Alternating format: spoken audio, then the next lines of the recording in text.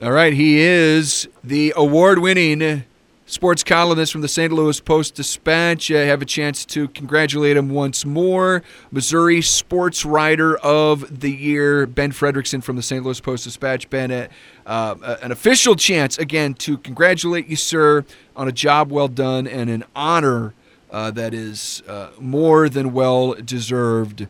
It's certainly big for you in the Post-Dispatch, but also big for us here at the Big 550 to be able to have someone of your caliber on our roster, Ben. It's great to have you on tonight, sir. What's going on?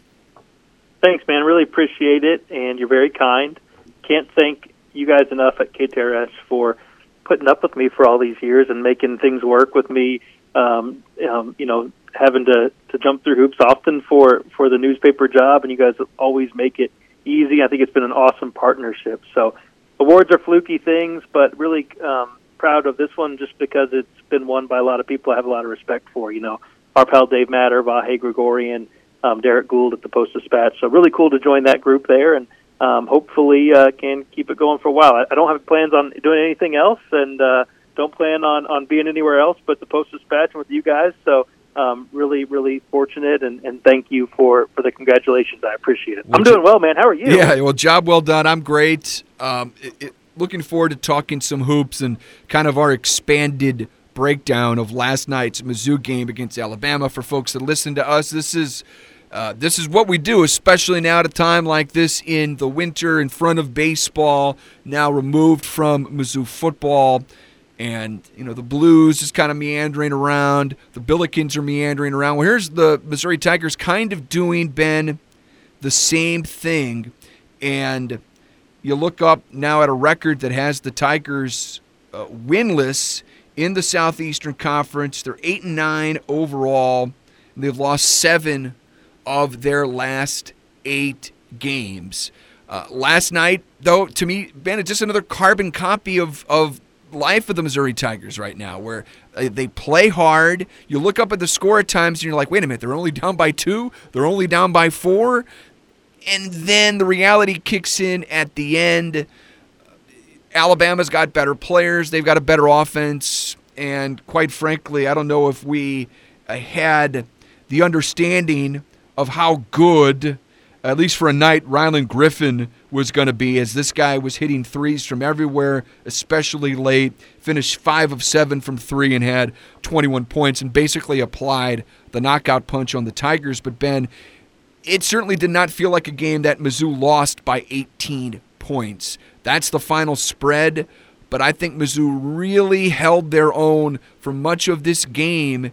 And, again, I feel like I felt just about after every loss is that this is a team that hangs in there, and they get so close, but yet at the very end of the game, a lot of these times they do feel very far away.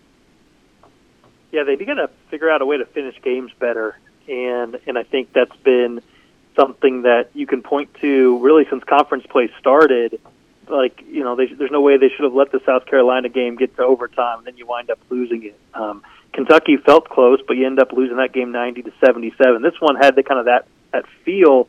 There were multiple times you thought, okay, Missouri's going to fade here, and the Tigers didn't until the very end of the game.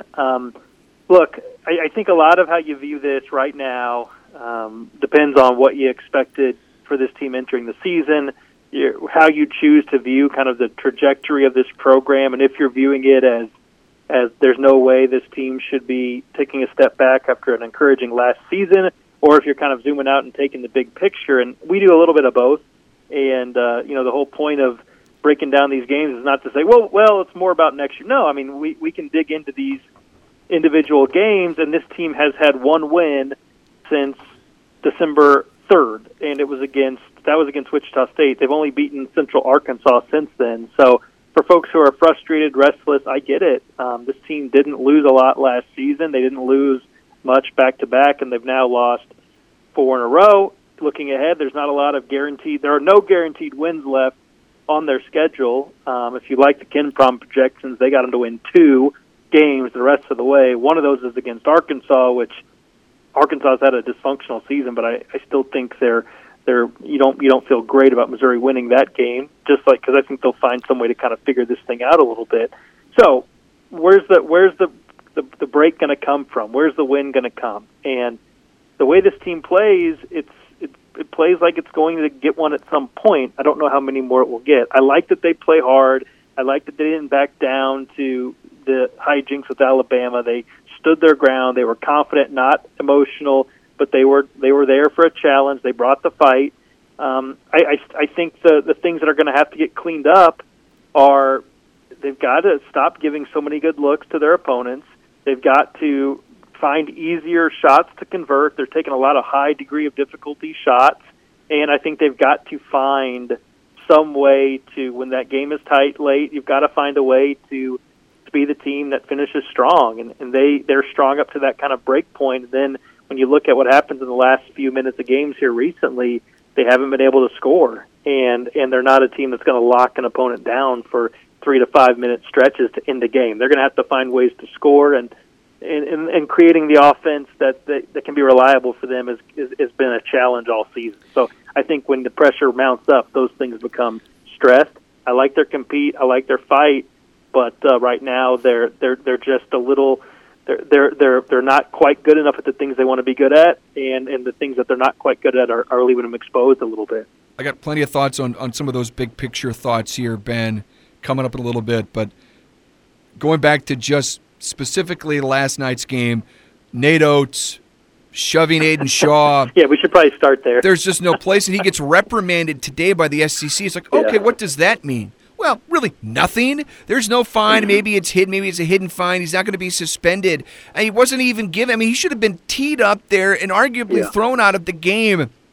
And the officials are standing right there as it happens. I thought Dane Bradshaw made a tremendous point throughout the course of the game that Mizzou really maintained their composure through all of that while Nate Oates' clown show was happening. Because Aiden Shaw, I mean, you're pushed by the coach of the other team. That just can't happen. They're guys, and if he flew off the handle and got ticked, man, I wouldn't blame him. But he took a step back. Dennis Gates had his team. They were very composed as all of that stuff was going on, and Nate Oates should not have been able to coach the rest of that game. Should have been teed up, and I just thought it was a complete malpractice on the by the officials in that spot, because it's just something that cannot happen. I mean, we make a big deal if a coach pushes or has his hands on his own player. This is a coach from the other team physically shoving an opponent's player. It is just beyond malpractice in my estimation.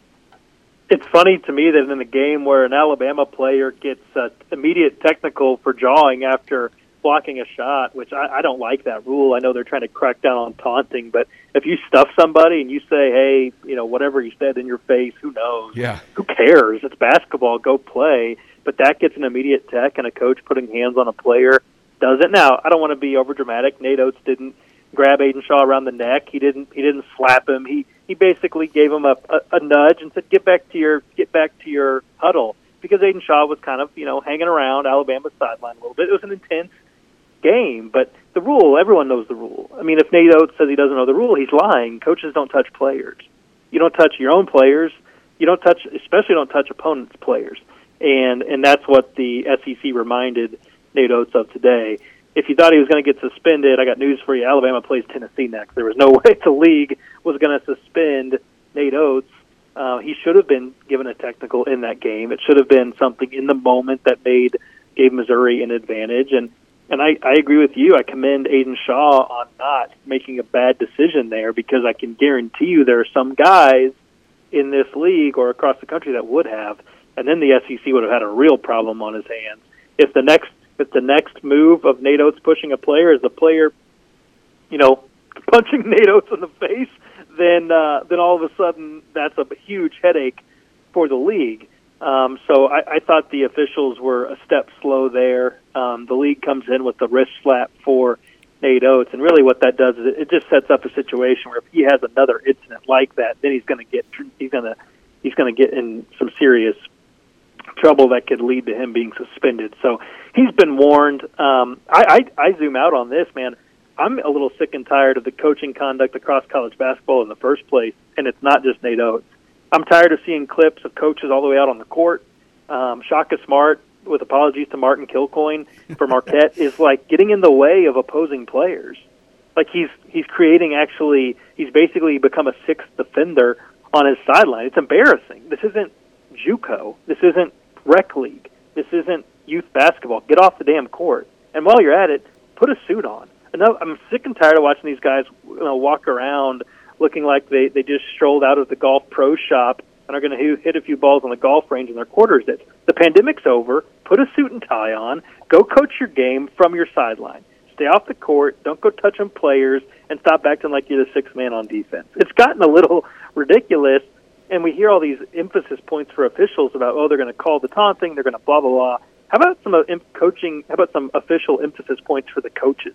Get off the court, let the players play, and act like the adult in the room. Nate Oates is not the only one who's guilty of acting immature or being too involved with the action on the court this season. We see coaches out on the court all the time, and I think they should scale it back. I think if you start to check that a little bit, like they have in college football, you see those get-back coaches, and incidents like this don't happen. Last night was a very small thing. It could have been a very bad thing. Yeah. And the reason it could have been bad is because the coach got involved in a situation he never should have been in. Start creating an atmosphere where that's not allowed to happen. Yeah, it didn't get too far out of hand, but it made for a very intense atmosphere. And again, a game, you look at the final score and said 18 points. This did not feel like an 18-point final spread here, Ben, but maybe where it turned. And I got to say, the last couple of games, Jesus Calero Martin, the transfer from Campbell, has at times when he's been on the floor, looks like the best player at times on the floor. Does so many things. Can shoot, can create his own shot in a crafty manner around the hoop. He passes extremely well. He's a decent enough rebounder, not a terrible shot blocker. Doesn't stay in front of his man all that well, which can be a problem against these athletic wings in the SEC, Ben. But it was came off the bench last night and was in the midst of another solid performance, but then on a breakaway at a very, very pivotal point in the game, Ben, Mizzou's down 4, about 9 minutes to go in the second half. He has a chance for a dunk to rattle that rim and put Mizzou down by just 2. He bricks it. Alabama comes back down, gets to the free throw line. A game that could have been 2 was suddenly 6, and Mizzou very quickly lost their sight of that score, lost their sight of being in the game, and again, they end up losing by 18. But that play for me, really critical, and it also underscores just the lack of explosiveness on this Mizzou team, Ben. I feel like so often they are hesitant in getting to the hoop. Just drive right at it. Don't worry about who's behind you. At worst, you'll draw some contact, but go hard to the rim and don't be so delicate about it or worried that somebody's trailing you. I can't tell you, Ben, how it seems to me how many opportunities Mizzou has either 1-on-none or 3-on-1, and they don't convert on the other end. It's mind-boggling. And that, to me, Ben, that turned the game permanently for Alabama last night. Yeah, it was, and there have been multiple games that have had swings like that off of a turnover led to a bucket that isn't converted, and then it goes back the other way. And it's like we've seen multiple games kind of flip for this team like that. I think a lot of it is athleticism. You know, most players in the league throw down that dunk and don't look twice. They don't get caught from behind. They don't hear footsteps. Kind of like watching a guy get ran down on a kickoff return when you think he's going to score a touchdown, ran down from behind. That's a tough thing. It's a big momentum swing play that ends up turning into momentum the other way. This team is probably has 3 more wins if some of those close buckets that they can. We see sometimes like the $1 million move, penny finish. Noah Carter will create with some dramatic spin through the lane and then miss the bunny underneath the basket. They have kind of a lot of those nearly there finishes that are frustrating. I thought that play was the turning point for sure. I thought the stat of the game, I actually was surprised it wasn't more because I feel like every time I looked up, Alabama was scoring a bucket off a third or fourth opportunity following an series of offensive rebounds. Yeah. Missouri gave up 17 second-chance points.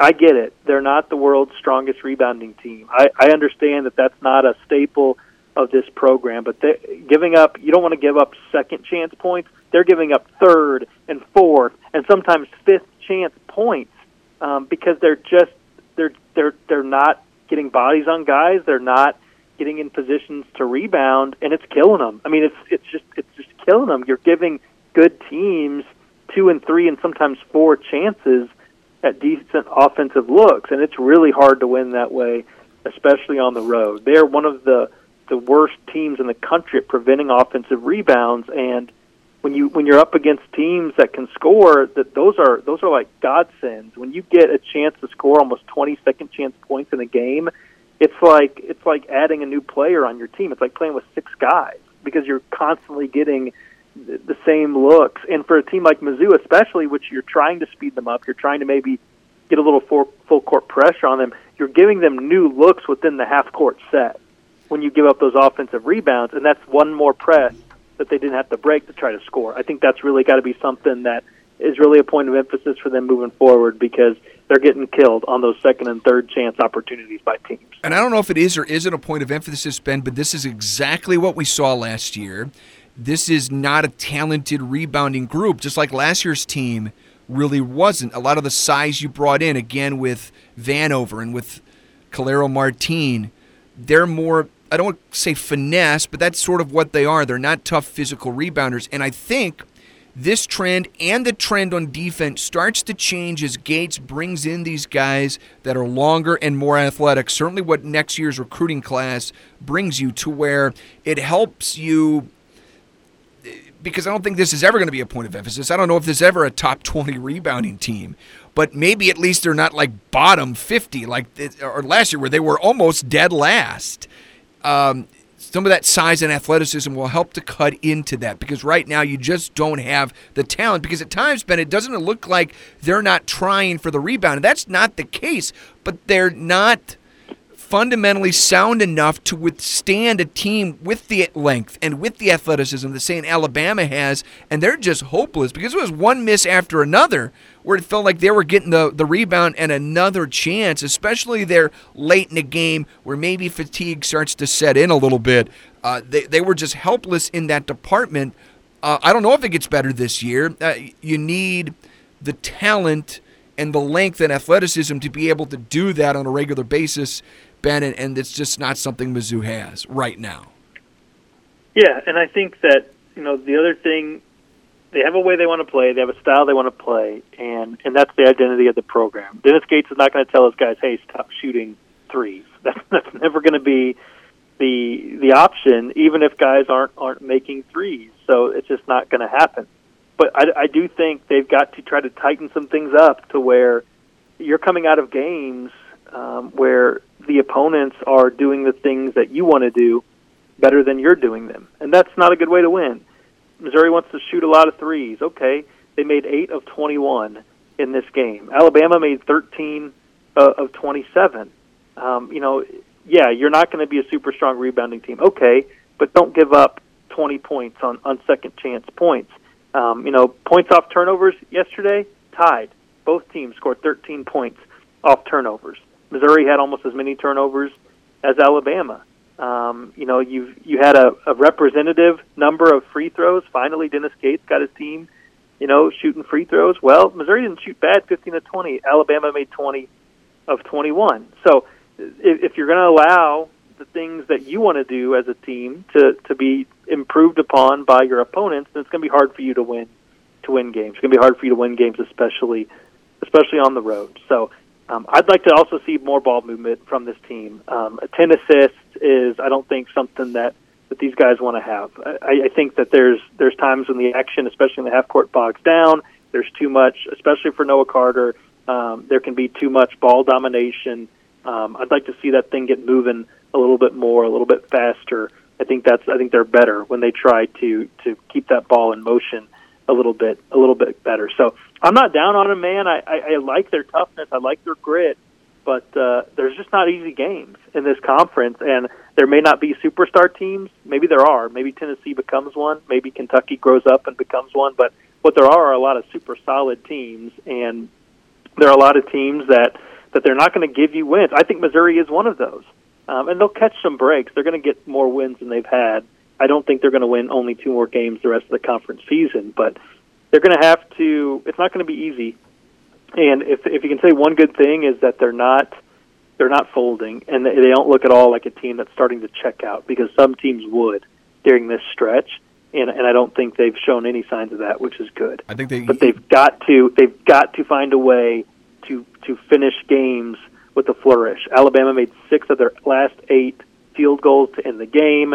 Missouri is allowing teams to finish strong, and they're wilting in the big moment, and that's the opposite of what they were able to do last year when they stole games away in those minutes. Right, exactly right. And I've got a point to make on that coming up in our next segment, where I think we can start to maybe piece together why. But I mean, not only just extra passes, Ben, but move without the ball. Got to move without the ball to set up maybe some easier baskets. There was a bucket last night that I think Vanover, he found Bates. It was early in the second half.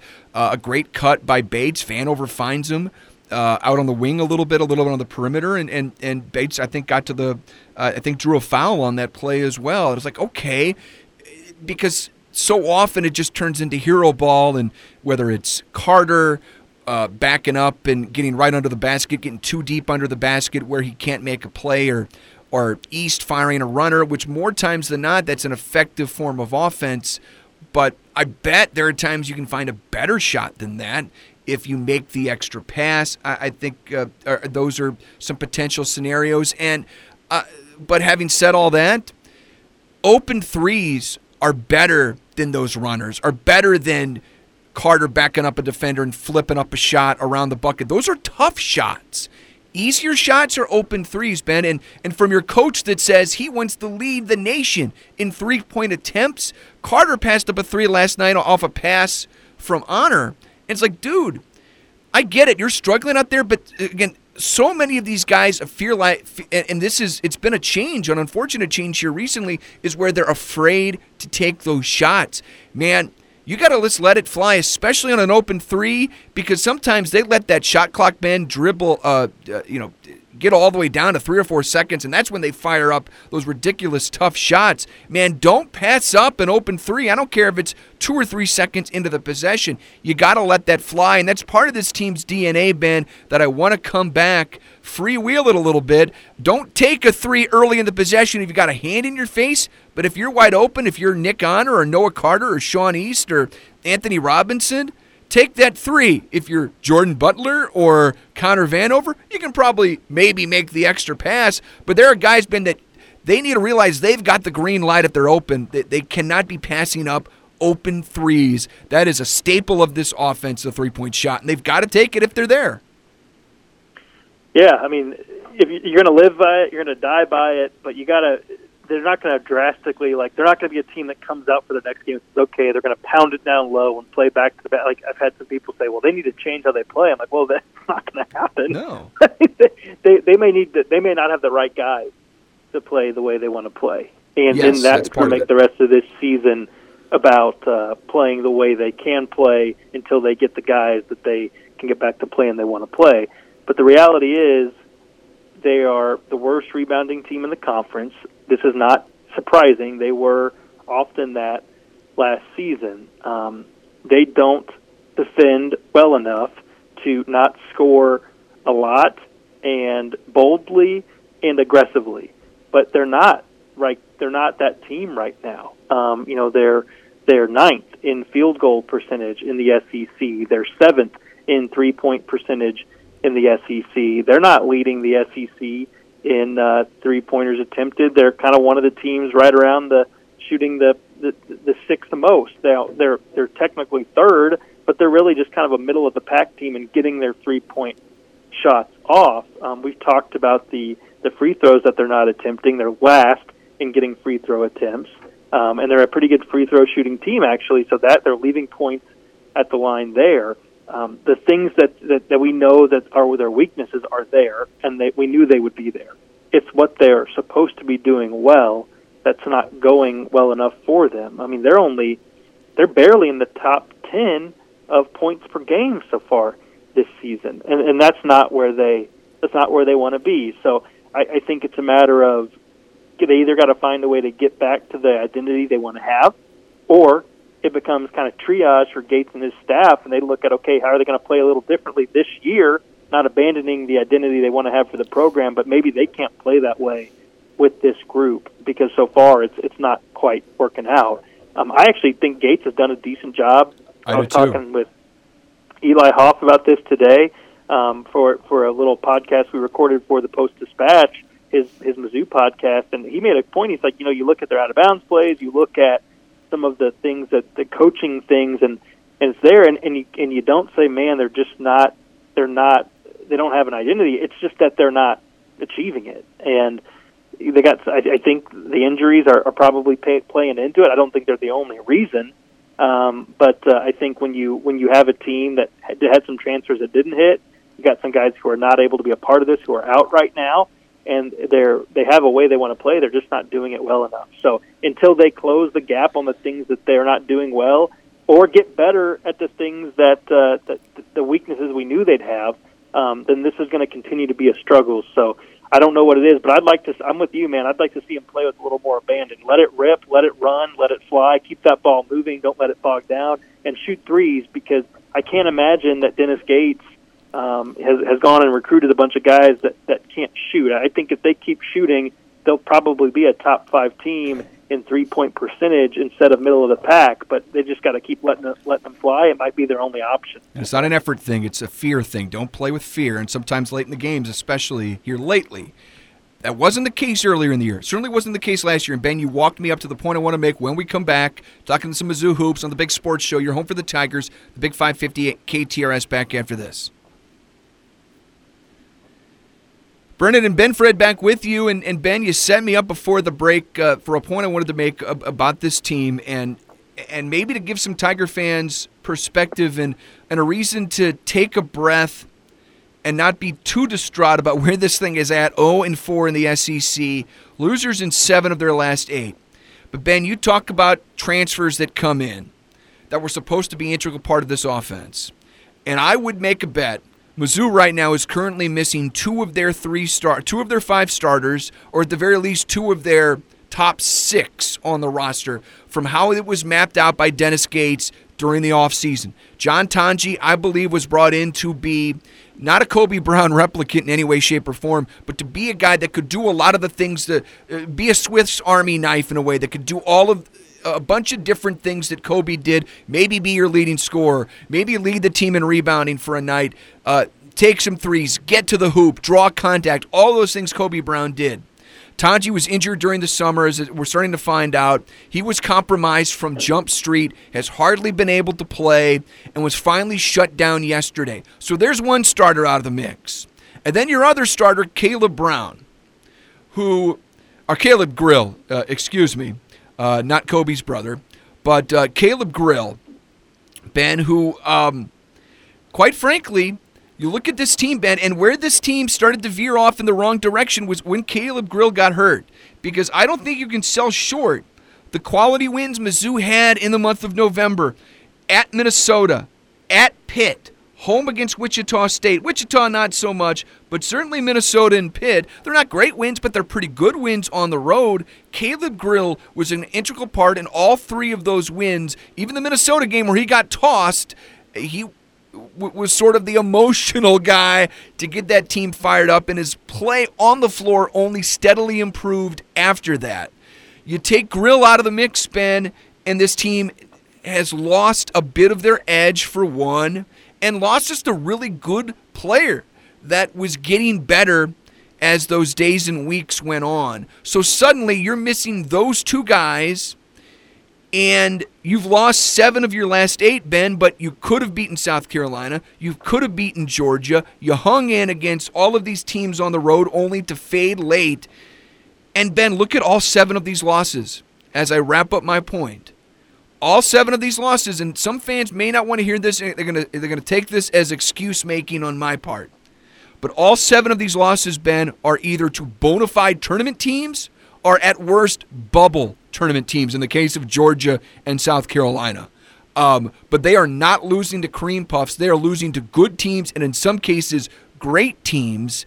And I just think if you've got your full complement of guys, or at least one of the two that you're missing in Grill and Tanji, I think we're talking about a different story here, Ben, and maybe you win one or two of these games. Maybe you close out both South Carolina and Georgia at home. Maybe you find a way to beat Seton Hall on a neutral floor. Instead, they're all losses. But I think adding that perspective and adding the fact that this team fights and they're in all of these games, I think it should make you feel a little bit better about the state of the program. Hey, it's all about wins and losses. I get that. 0-4 looks ugly in the SEC. But, Ben, there's some nuance here that maybe sometimes we miss. Missing two starters, that's a little more than nuance. That's a key part of this team that just hasn't been there. Well, I think whether you thought Caleb Grill was going to be an X factor for this team or just a complementary piece, it doesn't matter. Everyone can agree that the strength of his repertoire was 3-and-D. And we spent a lot of time over these past few games saying the one thing Missouri needs to do is hit more threes and play better defense. And right. They're missing him in that regard. He may not have just taken that shove from Nate Oates down there in Alabama. Alabama probably doesn't make 6 of its 8 final field goals if he's out there, because he would have come up with a way to get a stop. That's kind of what he brought to this group. And, man, I don't know what John Tonje was supposed to bring, but I agree that we never saw it. Yep, and this is one of those examples where Gates keeps things so close to the vest, and it's his choice to do that. That's fine.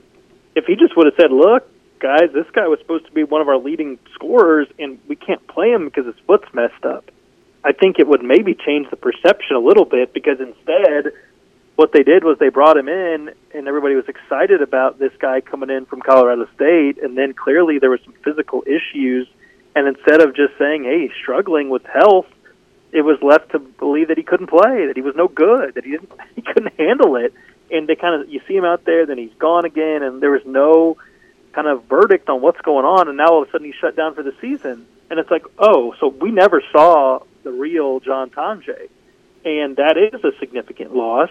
But I almost feel like instead of making that known, it's almost like it's buried, and it probably results in some people not even realizing what this team's not playing with. So I would handle things differently at times than Dennis. It doesn't mean I don't like him. I just think sometimes his messaging could be a little bit more helpful for his own team's understanding of it. But that's not the way he chooses to go. So I don't know if they'll get. I mean, they're not going to get Tonje back. The good thing for them is he could redshirt and protect that eligibility and come back next year if they want him, and we'll find out. Maybe we'll get a verdict on what kind of player he is. I wouldn't be surprised. I don't think they've said this. I wouldn't be surprised if Grill redshirts and they get a medical redshirt out of him. At this point, what's the point of bringing him back? I mean, I hate to say that. I know. You don't want to call it a season at this point, but if you're really excited about what you have next year, wouldn't you rather have that guy for next season with some of the guys who aren't going to be around? So the longer he doesn't play, I think he's still in a cast.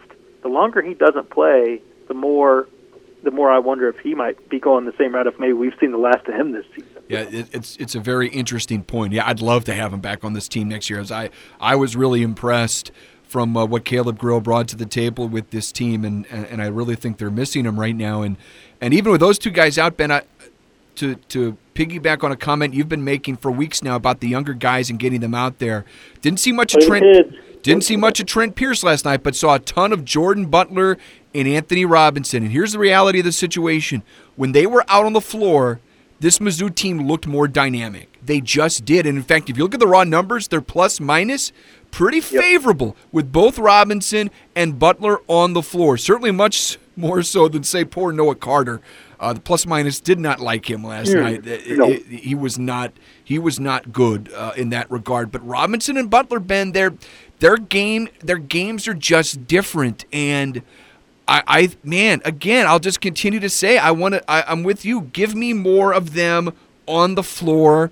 Yeah, maybe sometimes on the floor at the same time. They're raw. I get that, but man, at times, how different is it than, say, a one-dimensional player like a Connor Vanover. There's just not a lot that he does well enough that I'm just licking my chops of getting him in the game for 20 minutes. No, give me more Butler, give me more Robinson on a team, Ben, that lacks athleticism. They bring it, and I think even in Butler finally showed some things last night where he looked a little more comfortable. When he was on the floor, Ben, Mizzou actually rebounded. And when Robinson was on the floor, things actually moved.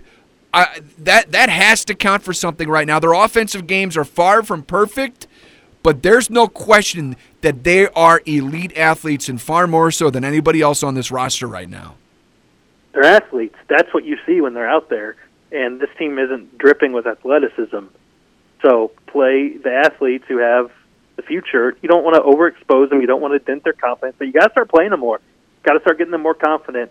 When Anthony Robinson gets stuffed on the baseline there, I watch that and go, that's a freshman mistake. But you know how you stop making them? You do them. And you get over them, and next time you go through that guy, or you pump fake and blow by him, or you get the foul call. I mean, you've got to learn. And it's a big, physical, nasty league. And if these guys are going to be difference makers in it next season, they've got to take some of those growing pains this year. So I think it's going to continue to happen.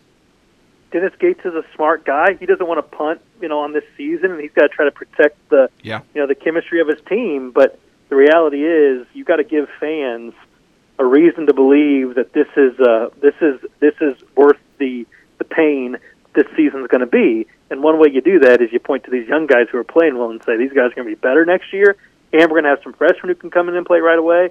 Some of these guys who've been good are going to move back. Some of the guys who got hurt. I mean, you start to kind of spin this thing toward the future a little bit, and the reality is they may have to make that kind of obvious choice sooner rather than later, because unfortunately some of these games that were kind of 50-50 games for a while, none of them are breaking Mizzou's way.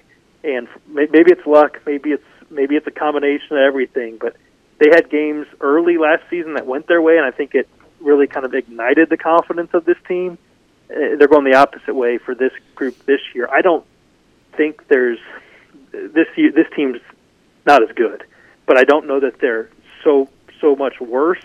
I think it's crazy how sometimes a buzzer beater early in a non-conference season can bring you all kinds of confidence and just kind of snowballs. We saw it happen last year, and they were a better team. This team is not as good, but it's also had some of those things go against them. And I think I think if there was going to be some magical run, we would have seen a flash by now. It doesn't mean all is lost, but it means you got to start you got to coach this thing a little differently. Yeah. And I think we're going to learn a little bit about Dennis Gates this year.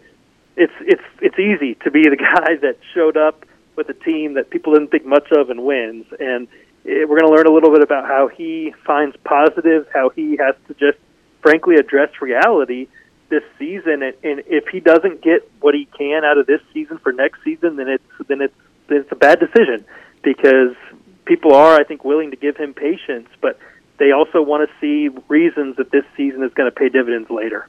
It's Ben Frederickson. I'm Brendan Weesey talking some Mizzou hoops here on the Big 550 KTRS. We'll round out the show. Quick final segment when we come back, and a little thought about what's going on. We talked about Alabama basketball. What about Alabama football? Some thoughts after this. Ben, we don't have a ton of time as we wind down this Wednesday night here on the Big 550 KTRS. Talked about Nate Oates and his Alabama basketball team earlier, but Kalen DeBoer and his Alabama football team, man, this is not something we've had to talk about ever under Nick Saban. A mass exodus of players into the transfer portal today, and I think it's less a commentary about Alabama and more a commentary about the playing field slowly leveling out around the landscape of college football because of NIL and some of the opportunities. We've been talking about that for a while, Ben, but it becomes more and more reality when you see what Kalen DeBoer and the Crimson Tide dealing with here today. Man, it is a rare time for Alabama football to feel like a program that has to worry about the roster changing while you sleep. Those fans haven't felt that in a while, and welcome to everybody else's reality, Alabama. It's not a knock on Kalen DeBoer to not be Nick Saban. I don't blame any of these guys for hitting the portal. I wouldn't be surprised if some of them maybe wind up staying, but be a free agent. Your coach retired. Everything is shaky right now. Go put your name in there, see what's out there, and if Alabama wants you bad enough, maybe they sweeten your NIL deal to come back. There was one thing that Nick Saban was able to do at Alabama. He kind of kept NIL a little bit in a headlock. I mean, he did not let it run roughshod over his roster, and there are very few coaches who can do that. And Kalen DeBoer is very accomplished, but I don't think he's going to be the coach who starts telling Alabama players why they're better off taking less NIL money in Alabama than they are anywhere else. He doesn't have that kind of Nick Saban swagger. Nobody does. So I think that in Alabama they're probably not used to this, but I think every other college football coach in the country is eagerly checking that portal to see which Alabama players could be there for the taking. And I would imagine that Eli Drinkwitz is one of those coaches saying, "Hey, let's see if we have some needs that maybe can be addressed there." No doubt about it. We'll be able to talk more about this in great detail in the days and weeks to come. And we got some Cardinals talk to get to in the days and weeks to come. But, Ben, what do you got cooking in the paper, Mr. Award-winning columnist? Well, like a true award winner, I was lazy today and didn't do much. So nothing like resting on your laurels after notoriety. No, we did the chat yesterday at STL2.com. Folks can find that. Ton of winter warm-up coverage still up. They actually, if you missed the winter warm-up coverage, it was a holiday, obviously, weekend. Check it out. There's a landing page for all of our stories, columns, news, videos at the Post-Dispatch, STLtoday.com. You can run down everything from the front office's comments to the ownership's comments to player interviews. You can find it all at STLtoday.com. Great stuff, Ben. We'll yak at you tomorrow. We'll do some winners and losers. Sounds good, man. Looking forward to it. It's Ben Frederickson. I'm Brendan Weesey saying so long for now on this Wednesday night on the Big 550 KTRS.